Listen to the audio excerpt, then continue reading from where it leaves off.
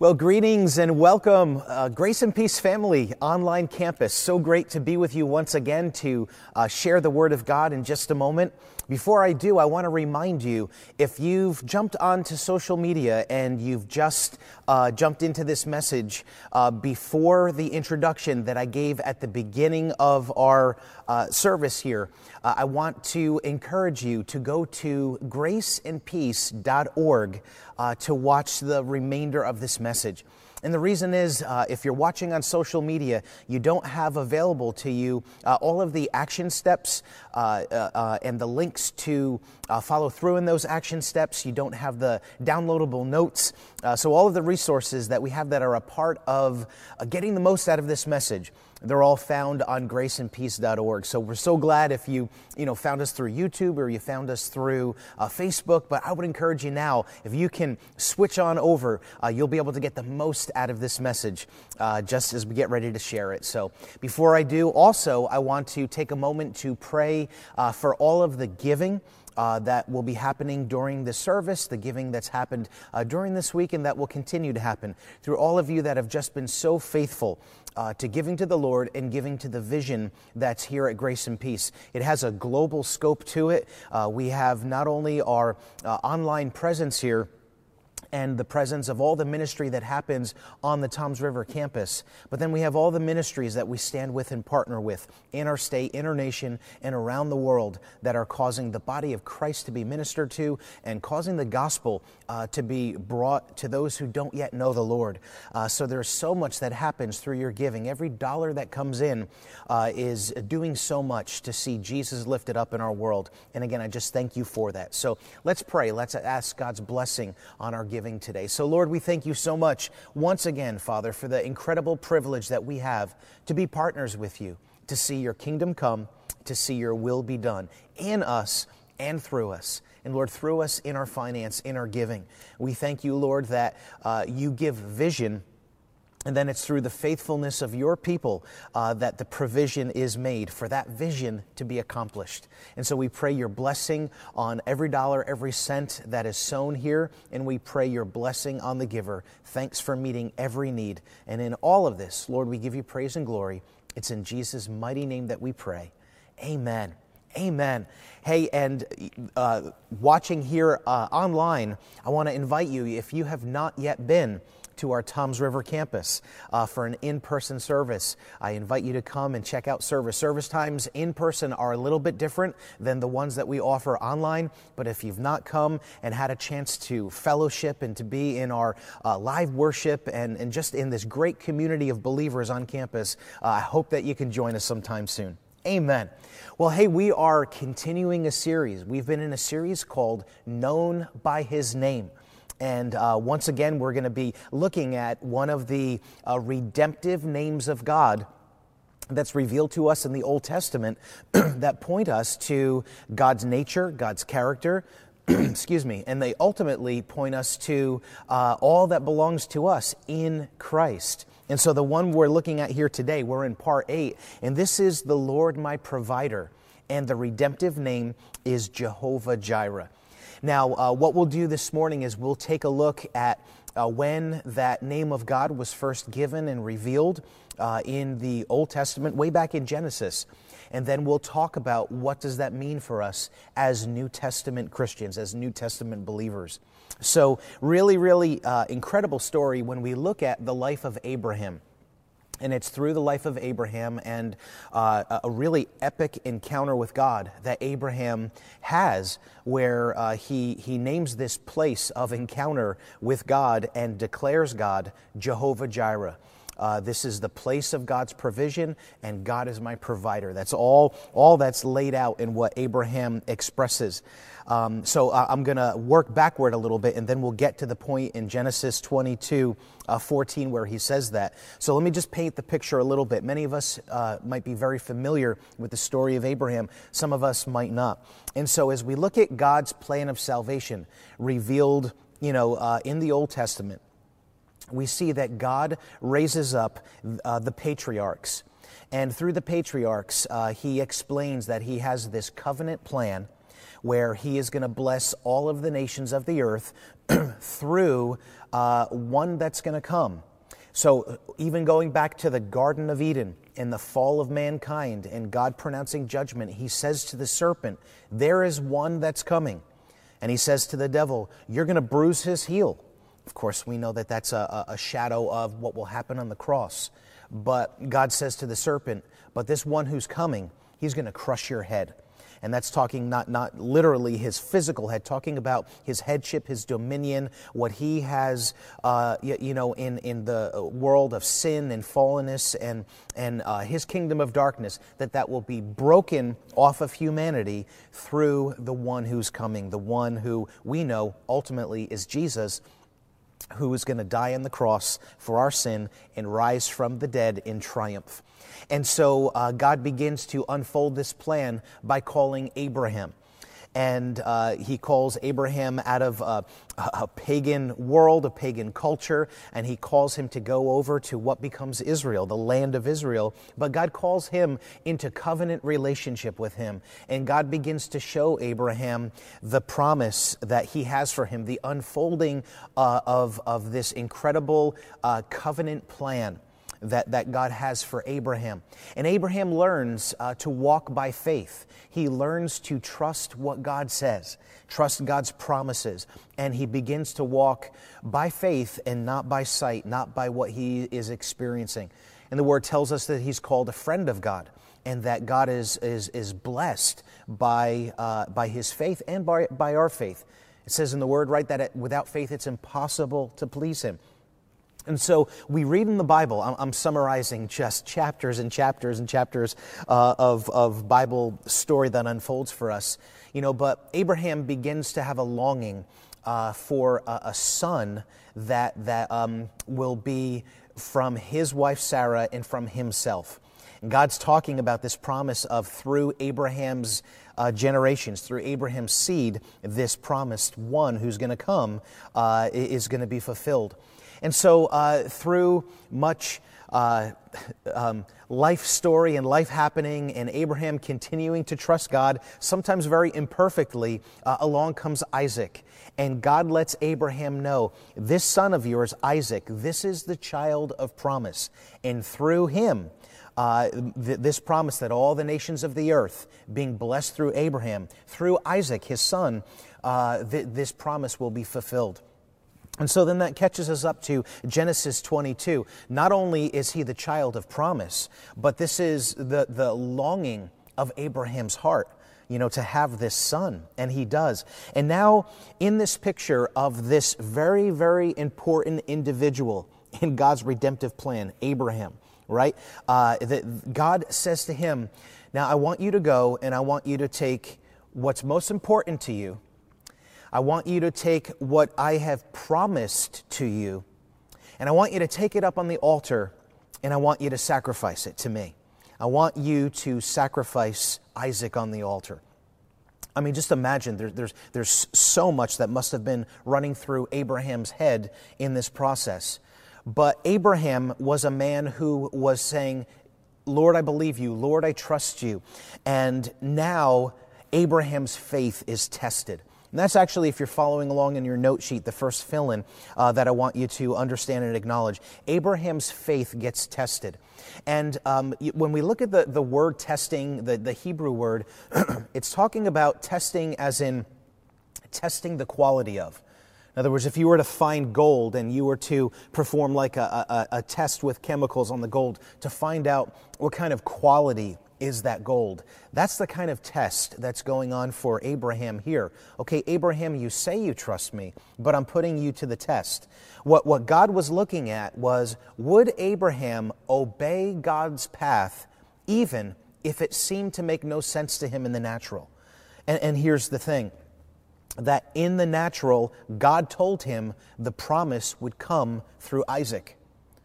Right? So it literally tells us in the book of Hebrews, we have no account of God raising anybody from the dead, in this time period. But the Bible tells us in Hebrews, it's actually in Hebrews chapter 11, that Abraham reasoned that if this ultimately goes down where Isaac is given as sacrifice on the altar, then God was going to raise him right up from the dead, because God had promised through Isaac that the covenant is going to continue to unfold. So God was really dealing with two things in Abraham's life, and all of this does relate very much to God my provider, Jehovah my provider. God was dealing with two things in Abraham.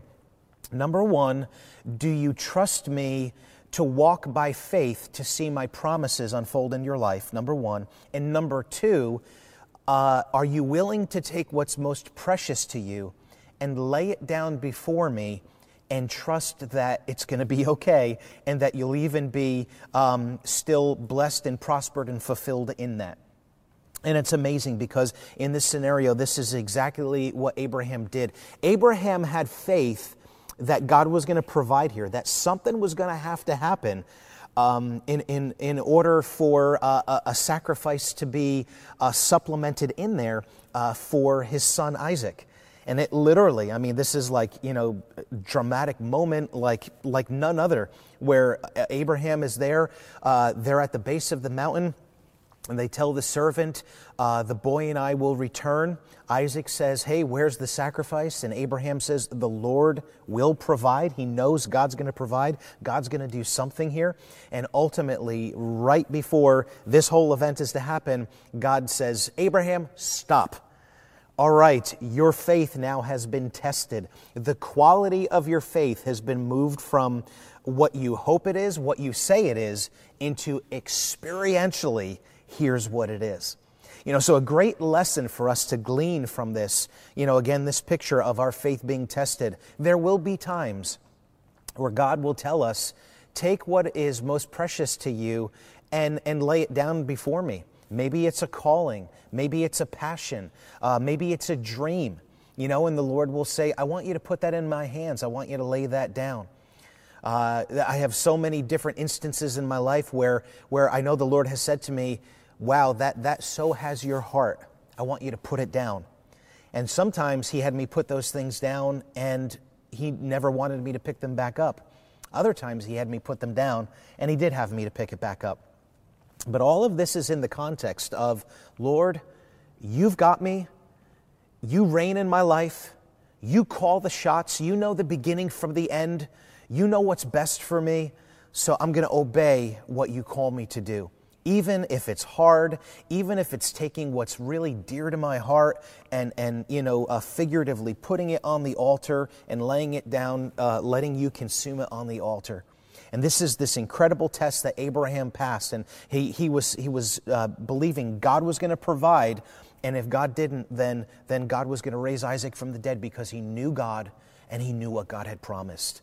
Man, I tell you, that's you had to know God well to be able to pass that test, huh? So ultimately then, this is all what happens and unfolds in Genesis 22. And then in verse 14, it says, so Abraham called that place, the Lord will provide. And to this day, it is said, on the mountain of the Lord will provide. So literally name the location. This is Jehovah Jireh. So such a powerful picture. So the name of God, first used in Genesis 22, it tells us two things here that we're going to look at today. Number one, that Abraham's faith is tested, that we just looked at. But number two, that it's important for us to understand as New Testament believers, this is a foreshadow of Christ. This is an entire picture of the coming of Christ. God providing the sacrifice. See, in the Old Testament, even before the law, and then when the law came, this picture was laid out that sin had to be punished, that sin required blood sacrifice, and there was an animal that was always used in that process. Many times a lamb, that was used in that process, and that there had to be a payment for sin. Now, let me just take a step back here. If you're new to the things of God, you might be saying, well, I don't understand this. Help me understand why that had to be. Well, here it is, right? When we look at how God revealed His character and His nature to us, God reveals to us that He is perfectly loving, perfectly just, and perfectly merciful. Right? He is also perfectly righteous and perfectly holy. So when we look at God's nature, God is loving, mercy, compassion, forgiveness, but God is holiness, justice, and righteousness. And so when sin came into the human race, it was not possible in God's character and nature for him to justify, condone sin. It had to be judged, which is why God told, mankind in the garden, don't step into sin. If you do, death will enter the human race. You will die. You will be broken. It will be a fall from grace. And yet in that moment of mankind's fall, God makes provision for salvation. God makes provision to do for us what we couldn't do for ourselves. And this picture of Abraham with Isaac on the altar, here Abraham is, about to make this sacrifice, and God stops and steps in and says, no, I will provide. Because in that last minute, there was a ram that was caught in like a thicket of, bushes. So they were able to take that ram and use that as the sacrifice. It is a beautiful, powerful, powerful picture of God looking at humanity and saying, you can't bring anything before me on my altar that will satisfy sin. You can't save yourself. You can't, in your own righteousness, save yourself. All of our righteousness, the Bible says, is like filthy rags. So God says, so what I will do is I will step in your place. I will be your sacrifice. Abraham went through this whole picture of having to sacrifice his son, but God stopped it, right beforehand, because God is the provider. And then the picture we get in Christ is then God came and God did sacrifice his son, because that was the only way that we could be bought back to God, ransomed back to God. And we see it in John chapter 1, verse 29. It says, the next day John saw Jesus coming toward him, and he said, look, the Lamb of God who takes away the sin of the world. And 1 Peter 1, verse 19 says, with the precious blood of Christ, a lamb without blemish or defect. He was the perfect solution. He was the perfect one who could pay the price for our sin and do for us what we couldn't do for ourselves. So this is summed up really concisely here in Romans 6:23. For the wages of sin is death, but the gift of God is eternal life in Christ Jesus our Lord. So when we look at Jehovah Jireh in Genesis 22, when we see this unfolded here, it's a picture of trusting God fully. It's a picture of a faith being walked out. It's a picture of not having anything that has so captured the love of our heart that it's above God that we're not willing to lay down. And then it's also a picture of salvation, of what God did for us on the cross in sending Jesus to die for us. The wages of sin is death, but the gift of God is eternal life in Christ Jesus. So when we talk about God being our provider, we understand where God first reveals this. It's in an epic, eternal, gigantic, cosmic picture of the eternity of the souls of mankind, and God ultimately providing for us so that we could be with Him, so that our sin could be forgiven, so that we could be delivered from the wages of sin. But what God provides for us moves far beyond that. In the New Testament, it moves into God caring about every aspect of our lives. And so I want us to understand that picture. I want to tell you now, the big takeaway for us out of this message is I can completely trust God to surrender everything over to Him. And I can live my life in a way where He is the starting place of everywhere that I look for provision, everywhere that I look for my needs to be met. It's going to start in God. That is what God wants us to do. That's what God wants us to see. And that's the picture that's laid out. That's what's revealed in God's name, Jehovah Jireh. So let's look now at three truths that we want to take away for us as New Testament believers. Okay, so number one is this. And again, this is a fill-in if you're following in your notes. The Lord sees and cares about your need.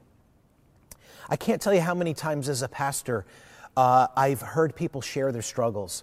I can't tell you how many times I've walked along and I have said, it feels like God's not around. So I've prayed with people who have said, it feels like God's left. It feels like God's not near. It feels like God doesn't care. And like I said, I can relate. I think we've all had times where in the natural we say, Lord, you're still here, right? And Jehovah Jireh for the New Testament believer means the Lord sees and cares about your needs. Let's look at Matthew 6, verses 25 to 34. Jesus is sharing such a beautiful picture for us of God's caring. And he says this, "That is why I tell you not to worry about everyday life, whether you have enough food and drink or enough clothes to wear. Isn't life more than food and your body more than clothing? Look at the birds. They don't plant or harvest or store food in barns, but your heavenly Father feeds them. And aren't you far more valuable to Him than they are? Can all your worries add a single moment to your life? And why worry about your clothing? Look at the lilies of the field and how they grow. They don't work or make their clothing, yet Solomon in all of his glory was not dressed as beautifully as they are. And if God cares so wonderfully for wildflowers that are here today and thrown into the fire tomorrow, He will certainly care for you. Why do you have so little faith? So don't worry about these things, saying, what will we eat? What will we drink? What will we wear? These things dominate the thoughts of unbelievers. But your heavenly Father already knows all of your needs. Seek the kingdom of God above all else and live righteously, and He will give you everything you need. So don't worry about tomorrow, for tomorrow will bring its own worries. Today's trouble is enough for today." I heard a story. I don't know if it's anecdotal. I don't know if it's true. But it's a great story. I've heard the story of a sweet older woman, a sweet elderly woman who would go out on her front porch each morning, and she would shout out, "Praise the Lord!" And she would do this every single morning. And then, as time went on, somebody moved in new next door, and the guy was an atheist. And so he started to get really, really irritated by, hearing this lady, constantly saying, "Praise the Lord." And so finally he would step out and he would say, "There is no God." And she would just kind of ignore him. And, she'd go out and say, "Praise the Lord." And he would lean out his door and say, "There is no God." And this would go back and forth. And then there was one day where she went out on the porch and she said, "Praise the Lord." And she said, "Oh God, I'm hungry and I have no food and I have no money to buy any food. Lord, please provide. Amen." And so the atheist thought, "I'll fix her." And he went to the grocery store and he picked up 2 big bags of groceries and he put them on her front step, knocked on the door, and then went away to watch what would happen. And she opened the door and she saw the grocery bags and she shouted, "Praise the Lord, you have provided." And the guy jumped out and said, "Ha, see, you thought God provided. It was me who brought you the groceries." And with that, the woman threw her hands in the air and praised God. She said, "Lord, I thank you. You provided the groceries and you made the devil pay for it." Oh, I love that. Isn't that such a great story? Seeing God as our provider and recognizing that there is no one way that God's going to use to meet our need. I hope that guy realized how foolish he was and that he was an instrument of God's provision in the life of this woman. But I love how she just kind of went to the Lord. I have need. I won't worry. I won't fret. I'll ask God, and God took care of the need. All right, a second thing regarding living as New Testament believers in light of God being Jehovah Jireh in our lives is that we need to ask in faith with the right motives. And so we read in Matthew chapter 6, verse 11, we are told to ask for our needs. It tells us in the Word, sometimes we have not because we ask not, right? So that particular spot where we're to pray, "Lord, give us this day our daily bread," right? That's in what we call the Lord's Prayer.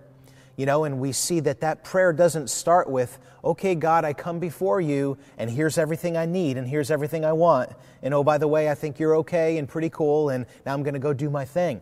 Right? That's not it. It starts with, "Father in heaven, you're holy, hallowed, I worship you." God, let it be your kingdom that comes. Your will be done on the earth. So we start with the priority. Just like we read in this last verse, seek first the kingdom of God, and He'll make sure that He takes care of all of our needs. But we do have to ask. So we seek God first, we live righteously, but we do have to ask, and we have to ask with the right motives. And with that, let's take a look at Mark 11:24. Therefore, I tell you, whatever you ask for in prayer, believe that you have received it, and it will be yours. And so I want to point out not only that we have to ask, but we have to ask in faith, right? Believing. And then let's talk now about motives. James 4:2-4.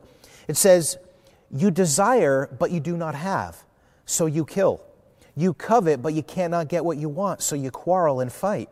You do not have because you do not ask God.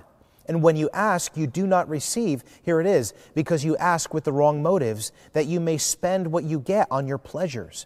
You adulterous people, don't you know that friendship with the world means enmity against God? Therefore, anyone who chooses to be a friend of the world becomes an enemy of God. So we see here, God wants to provide. He sees, He cares. He wants us to ask. He wants us to believe.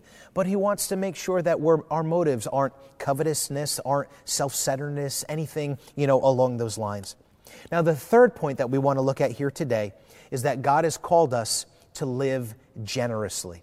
So if we're going to understand just some foundational principles about God being Jehovah Jireh, we know that He cares, we know that we need to ask with the right motives, and that we have to model and live a life of generosity. It says in 2 Corinthians 9:6-7, remember this, whoever sows sparingly will also reap sparingly, and whoever sows generously will also reap generously. Each of you should give what you have decided in your heart to give, not reluctantly or under compulsion, for God loves a cheerful giver. And then we see in light of that, right, Philippians 4:19, and my God will meet all of your needs according to His riches, or according to the riches of His glory in Christ Jesus. So we need to understand, God tells us in His Word, there is a principle of sowing and reaping. And so we can't live in stinginess, we can't live in fear of lack, but God expects us to live a life of generosity. And if we'll do that and ask and seek with the right motives, and if we will recognize and walk in faith knowing He cares and He sees, then we'll see Jehovah Jireh, that nature, that part of God's character manifest in our lives. So I want to give us a couple of action steps, and then we'll close in prayer. The first one is, if we haven't done it yet, we have to have Jesus Christ as Lord and Savior of our lives. We have to be in relationship with God in order for Him to be Jehovah Jireh in our lives, in order for Him to be our provider. So if you've not yet done that, again, part of our links and our action steps here link you to a prayer where I'll lead you out in a prayer of salvation and then give you just some tips and some things that you can do, give you opportunity to connect with us so that you can get your walk with God really, really moving forward and growing.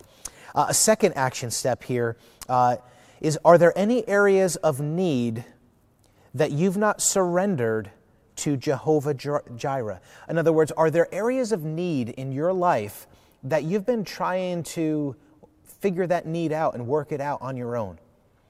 I can't tell you how many times I try to solve it myself, and then all of a sudden it'll dawn on me, why haven't you started with going to your Heavenly Father? Why haven't you started with going to Jehovah Jireh?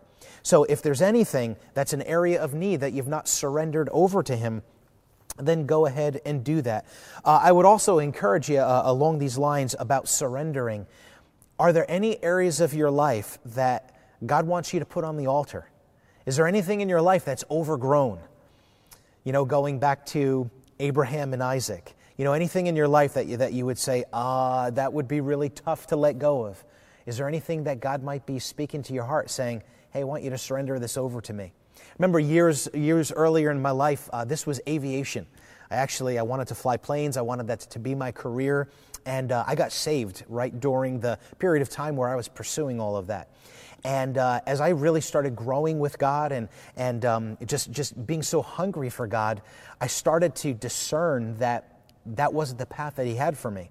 But I wanted to do that so bad that it turned into this period. It was really a period of months, many, many months, where I would wrestle back and forth with God. I would actually back off of pursuing God because I had this area that just, I didn't want to let go of it, and I wanted to pursue it. And I wanted God to bless it, but I didn't want to let go of it.